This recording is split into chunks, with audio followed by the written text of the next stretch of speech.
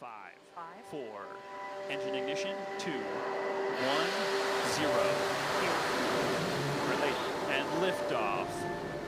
As the countdown to Mars continues, the perseverance of humanity launching the next generation of robotic explorers to the Red Planet. If all goes according to plan, plenty of eyes will be on Mars on February 18th, the day NASA's Mars 2020 mission is set to touch down on the Red Planet's surface. It's a really neat mission. The goal is to search for signs of ancient life. So it's gonna go around the surface of Mars and look for any signs of microbial life. And on top of that, it's bringing with it a helicopter. And so trying to do that on Mars, where the atmosphere is 1% of that of Earth, is just outstanding. And so there's a number of really exciting aspects of this mission. So there's no shortage of reasons to get your nerd on. For a small team of researchers at the University of Michigan, those things are secondary. So what we're interested in is none of that. For these engineers, it's all about one aspect of the mission, the landing. We're interested in those couple seconds right before and during landing. Right now we have a sort of a Zoom call with my research group planned. I have some colleagues at NASA and JPL that I'm sure I'll be texting with. And it's convenient. It's landing at 3 p.m. I mean, come on, this thing's been traveling for 7 months. That's Jesse Capisalatro, an assistant professor of mechanical engineering for the University of Michigan in Ann Arbor. He's a researcher with a particularly keen attention to detail, specializing in what he calls messy turbulent flows. He focuses on how the tiniest particles move and collide with each other in large numbers, and his work caught NASA's attention. My name is Jim Lynch with the University of Michigan's College of Engineering, and I tell stories about the research that goes on here. Late in 2019, just months before the U.S. plunged into full-on COVID-19 life, NASA tapped Capisalatro and his team to help study the particles that are stirred by the landing of a spacecraft. The rockets that fire on a typical spacecraft landing kick thousands of tiny surface particles into motion. And those particles can create trouble for any multi-million-dollar craft, even under the best of circumstances. Anytime you take a spacecraft and it's coming down towards Mars or any planet, it needs to slow down. And how do you do that in a way that makes sure that the spacecraft doesn't get damaged and it ensures safety of everything on board is actually a really hard problem. And so the purpose of what we're doing is looking at when that spacecraft's approaching the surface and you have these exhaust plumes, these jets that are firing, how big of the crater is formed during that. And why do we care about that? Well, as that crater gets formed, it's kicking up ejected particles and regolith. And that can damage the spacecraft and just make landing very difficult. So that's why this particular mission is using the sky crane technology. So the idea is it's going to hover way above and then lower it to the surface. So you'll still have plume surface interactions, but it's really avoiding getting the exhaust plume super, super close.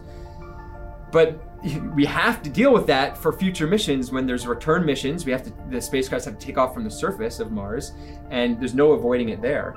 And if we want to go towards crewed missions, sending people to Mars, then we can't rely, my understanding is we can't rely on the sky crane technology, and so we have to figure it out. For the Mars 2020 space mission and other landings scheduled over the next few years, the University of Michigan crew will collect data and create physics-based models that can be incorporated into codes used by NASA. They'll help predict what happens when a spacecraft attempts to land millions of miles from home. Getting drafted by the world's preeminent space agency is a coup for any researcher, particularly one as young as Capisalatro, who's 34. But the turbulence of 2020 provided him a variety of opportunities to put his expertise to work in unexpected ways. Officials at the University of Michigan's College of Engineering put him right in the middle of efforts to understand the spread of COVID-19 particles in a variety of situations. Working alongside doctors, nurses, other engineers, and administrators, Capisalatro's work helped contribute to our understanding of how COVID-19 can spread in hospital settings and on public transportation. It's research that resulted in real-world changes like bus route optimization to limit risk among passengers. Jesse's story is a good one. With the Mars 2020 landing date quickly approaching, he was kind enough to talk with us about his work for NASA, as well as those unexpected research detours. Good to see you, my man. 2020 was crazy for you. Crazy for everyone, no doubt, but you were very, very busy. For people who don't know about your work, can you explain what you focus on and how you study? Right, yeah, so I'm very much a fluid dynamicist, so I study the way things flow, is how I like to describe it, but more specifically, I tend to look at applications with particles and droplets. So we do stuff with sprays, so this might be like fuel injection type of systems. We look at environmental flows, so atmospheric clouds, so things where you have particles or droplets and flow. And we tackle this from a computational perspective. So we do a lot of writing algorithms and code in order to we send them over to supercomputers to crunch the numbers, and then we get the data back and try to analyze it and learn something new from that. And that's exactly what we're doing here with NASA, is trying to develop new code to understand this very challenging problem. Well, one of the things that's always struck me about the work that you do, and this is coming from someone who is very much less detail-oriented than you are, is how far down you drill on the specifics. You know, simulating an army of particles and projecting each of their movements and collisions. Is there something about your personality or skill set that lends itself to this kind of precision work? Were you some sort of strange child growing up?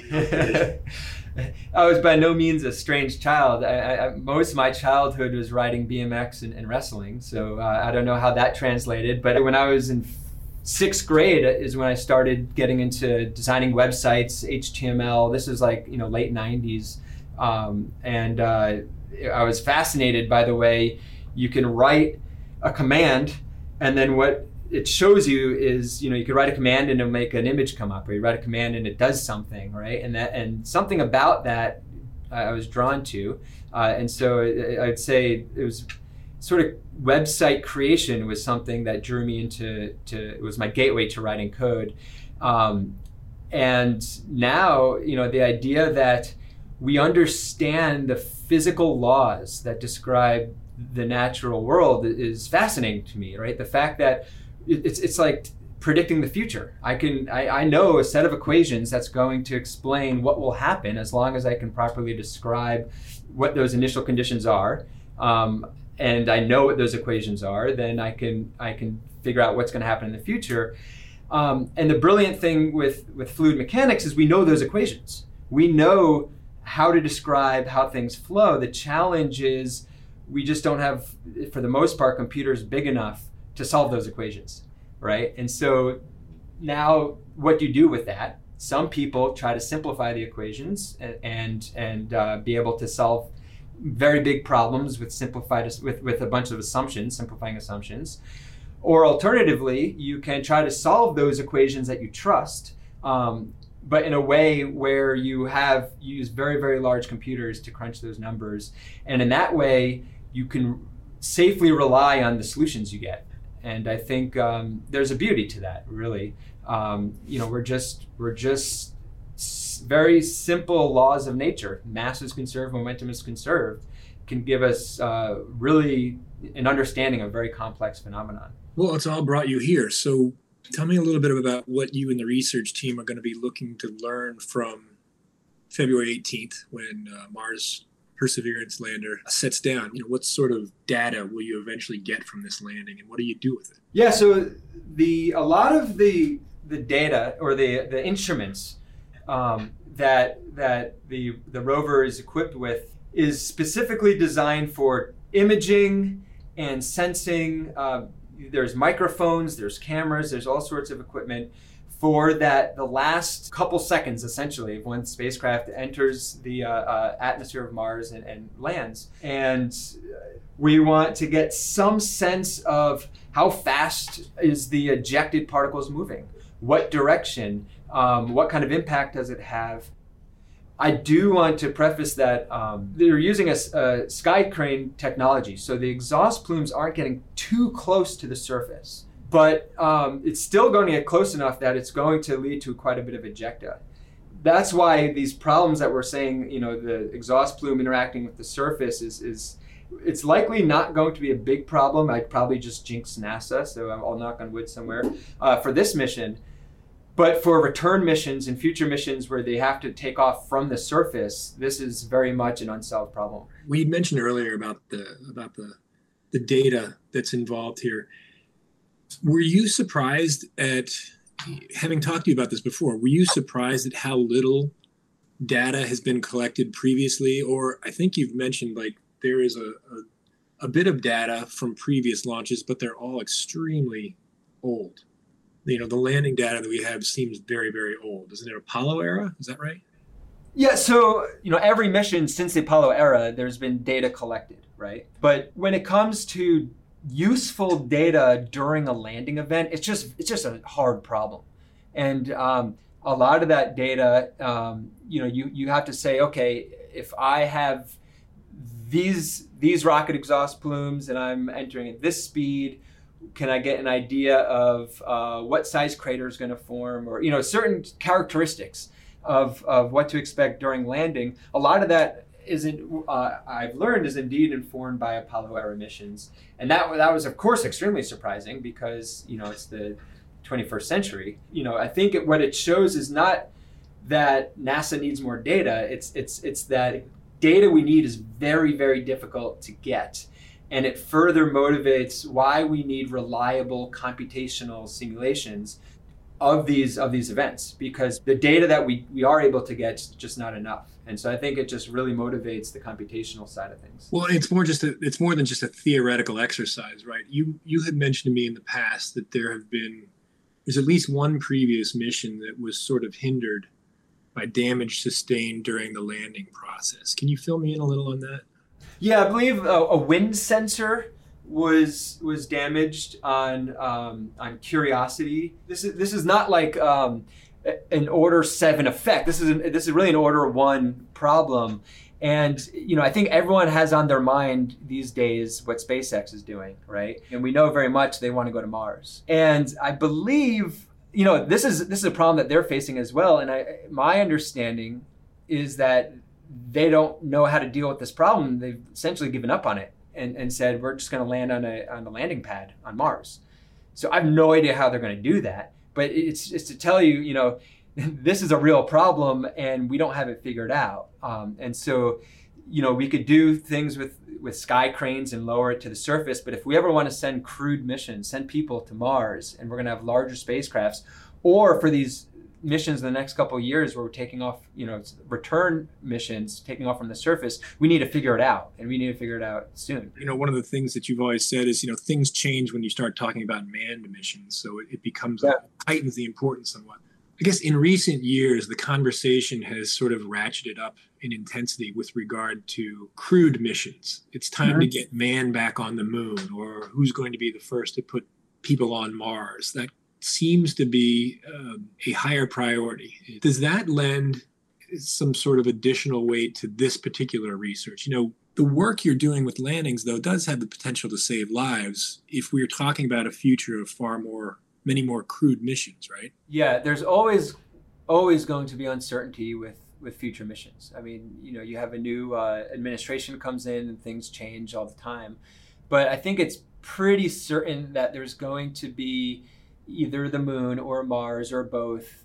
In the not too distant future, there's going to be men and women being sent to these places, right? And I could say with fairly high confidence, it's probably going to happen. So there's been a lot of talk about sending the first female to the moon. I mentioned that to my 4-year-old daughter, and she was astonished that no girls have been to the moon, but boys have. And so she tells me almost every day that when she turns 9, she's going to the moon. But it's on people's minds. It's on her mind because I talk about this stuff, but I'm sure it's on many people's minds. The difference between working on a problem that's more theoretical and then working on something like this is that we know that this is going to be a challenge for a number of missions that are going to happen over the next 2 decades. I mean, there's a number of planned missions for the next 10, 20 years. Many of them involve return missions where you have to take off from the planet. Many of them are going to involve larger spacecrafts approaching, during landing, and so this problem is just going to be amplified. And so, I can tell you, working with folks at NASA, it's very, it's on people's minds, right? We need to be past this because, it's very apparent that this is going to be relevant, super relevant, very soon to a number of missions. We'll come back to the Mars 2020 project in a second, but I wanted to talk a bit about the work you did last year that was related to the spread of COVID-19. Oh, yeah. In retrospect, your specialty seems like an obvious match for those health studies that you collaborated on. You were involved in a couple different projects that focused on the spread of COVID-19. Can you just walk me back and tell me how all that came about? There's a single email that was sent out. It might have been before or after Seattle started getting some cases out. But it was around there. And they were basically saying, can engineers help? And I looked at this email. The way it works in academia is you get funding for a project, you spend a couple of years on it, you write a couple of journal papers, it takes some years to get out, and a couple of people in your area read it, maybe, right? Which I'm content with, I'm fine with that. But I saw this and it looked like a fluid dynamics problem to me, and it looked like an important one. And I thought, like, if my work is ever going to have actual, I think my work has real world impact, but I meant like immediate sort of impact. If there's ever a way I could help with fast turnaround in a way that I thought was meaningful, this was really it. So what I did from that email, I reached out to my fluids colleagues and said, hey, let's set up a meeting and think about how we can address this.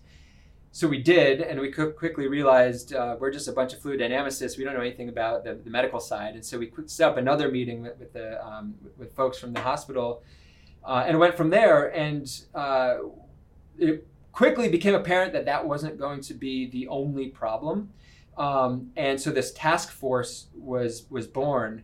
The idea was to get rapid responses from the Michigan health system. They would identify what their needs were.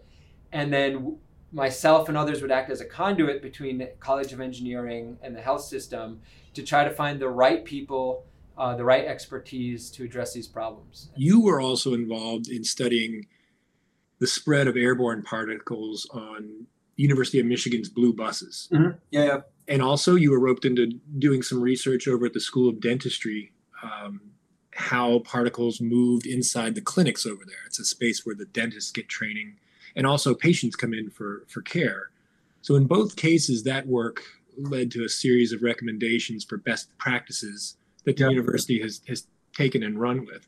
Tell me a little bit about some of the findings that you guys had for those environments and what the recommendations were. Yeah, so these were projects where we had both looking at these problems experimentally, where we would try to replicate a kind of realistic scenario. So we had fog machines on buses, and we were measuring the concentration and the duration of the aerosols that were produced, and then actually driving the buses.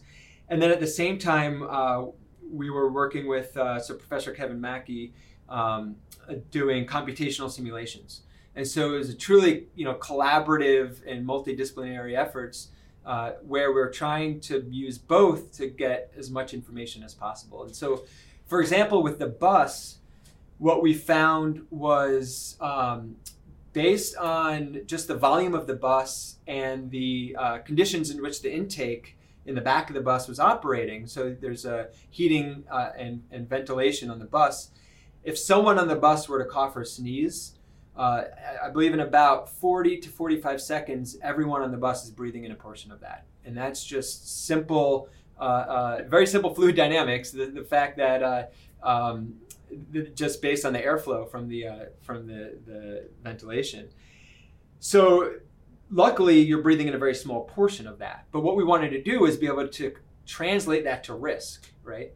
And so, based on what was known from the literature, right, this is still a very novel virus. There's still a lot that's not known. But when we were doing this a couple months ago, even less was known, right? It's something new is being learned every day. We took the most conservative metrics, and we basically said, how can we operate in a way that will guarantee the minimal risk? And on the bus, what that meant was limiting the duration of each trip to less than 15 minutes and having windows open. Windows open is huge because that's going to dilute the concentration, that's going to bring in fresh air. And what we found was probably not surprising. The most effective measure you can take is wear a mask.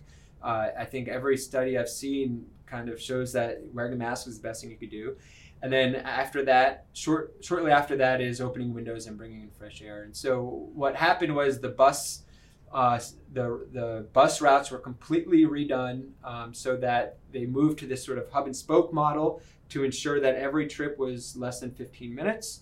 And the bus windows were kept open and passengers have to wear masks. And I believe it's been quite successful so far. It's a little challenging now with the winter and the cold weather. It puts a lot of strain and stress on the buses themselves.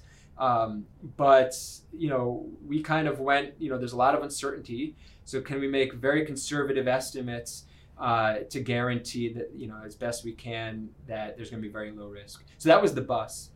Yeah, give me a quick rundown on the dental clinic too. Yeah, so with the dental clinic, anytime that you have multiple people in indoor spaces, that's like worst case scenario. That's where most of these spreading events are taking place.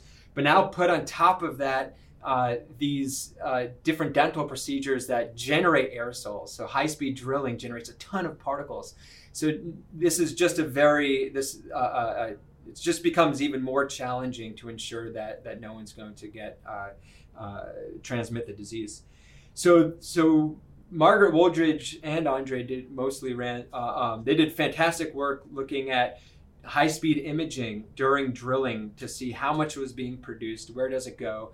And then we also, on top of that, had computational fluid dynamics to look at when these particles are produced, where do they go? And so where should the operations take place? How should we stagger them in a way that will make sure that when these aerosols are produced, they're not going to float around and spread to anybody else? What do you feel like we haven't given you a chance to talk about?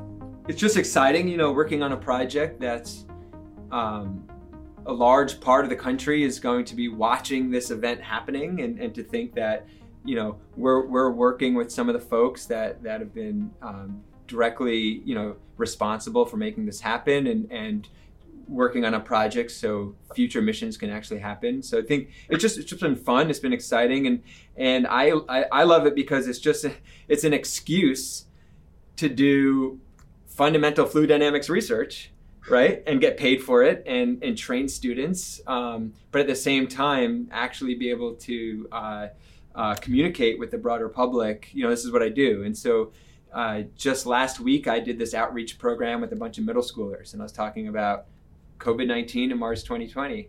And it's just the perfect way to engage with children and adolescents. And, the responses were fantastic. I was getting, people were telling me fluid dynamics is awesome. I was showing them slow motion videos of people sneezing. You're not going to get someone's attention more than that. Well, I'm sure you hear that all the time about fluid dynamics. Yeah, everywhere I go. You chose it though because you wanted some variety. Did you ever think that it would include this wide array of topics all in such a short period of time? No. I mean, I wasn't anticipating that. And for a lot of my career, I've been looking at, particles and flow, and it's usually motivated by the energy sector, fluidized bed reactors. So if you want to convert fossil fuels or biofuels into energy, it's done in this environment where the flow is turbulent and there's particulates, and that's been great. So I've been developing a lot of tools to tackle that.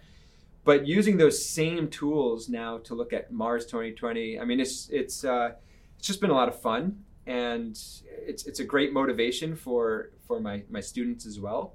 With COVID-19, it's just there's a lot of things that are just very difficult, right? And my postdoc that I hired for this NASA project joined last March, and I haven't met him yet. We've talked online, but we haven't physically met. And there's a lot of things about this pandemic that's just it's just really hard to get through, and people are going to be analyzing this time for years to come.